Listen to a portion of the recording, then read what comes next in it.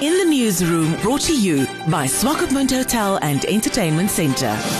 The leader of the AR movement and former Windhoek mayor, Dr Job Amupanda, who has just returned from a trip to Turkey where he was engaging with other young world leaders, said to In the Newsroom that the problem with young Namibians is that they want to be told to do things. He said if they wait to be told, you will wait forever. Amupanda said if young Namibians want to take up leadership positions, they must start doing. I think one of the biggest lessons that we can learn from other countries. In Finland, for example, the leader, the prime minister of Finland is the 30-something-year-old young lady. Now, what you begin to see there is that, you see, sometimes it's possible for you to starve in front of food because you the food is just in front of you, but you think that somebody must tell you to eat.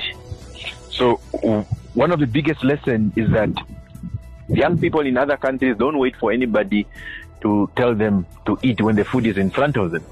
So the young people in other countries, they take the opportunities as they come.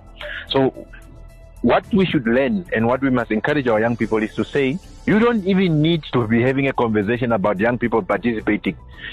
You just go and participate. You go and participate, you go and intervene, you go and do what is necessary, you go and give direction. Because you see, these things of a conversation, when you start having a conversation about young people participation in politics and in leadership, that conversation already begins from a premise of acceptance that currently young people are not there, it's not possible, therefore let's go find a solution. But the food is in front of you. Yeah. So we want the young people now to start thinking differently.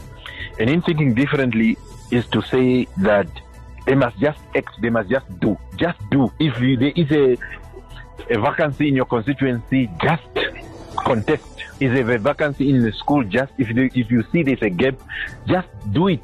You shouldn't even have a conversation whether young people must participate or not. And that I'm not saying they are not important, but we must have a group of young people who are simply just saying, yes, you guys can continue with the conversation, but we are doing. In the Newsroom, brought to you by Swakopmund Hotel and Entertainment Centre.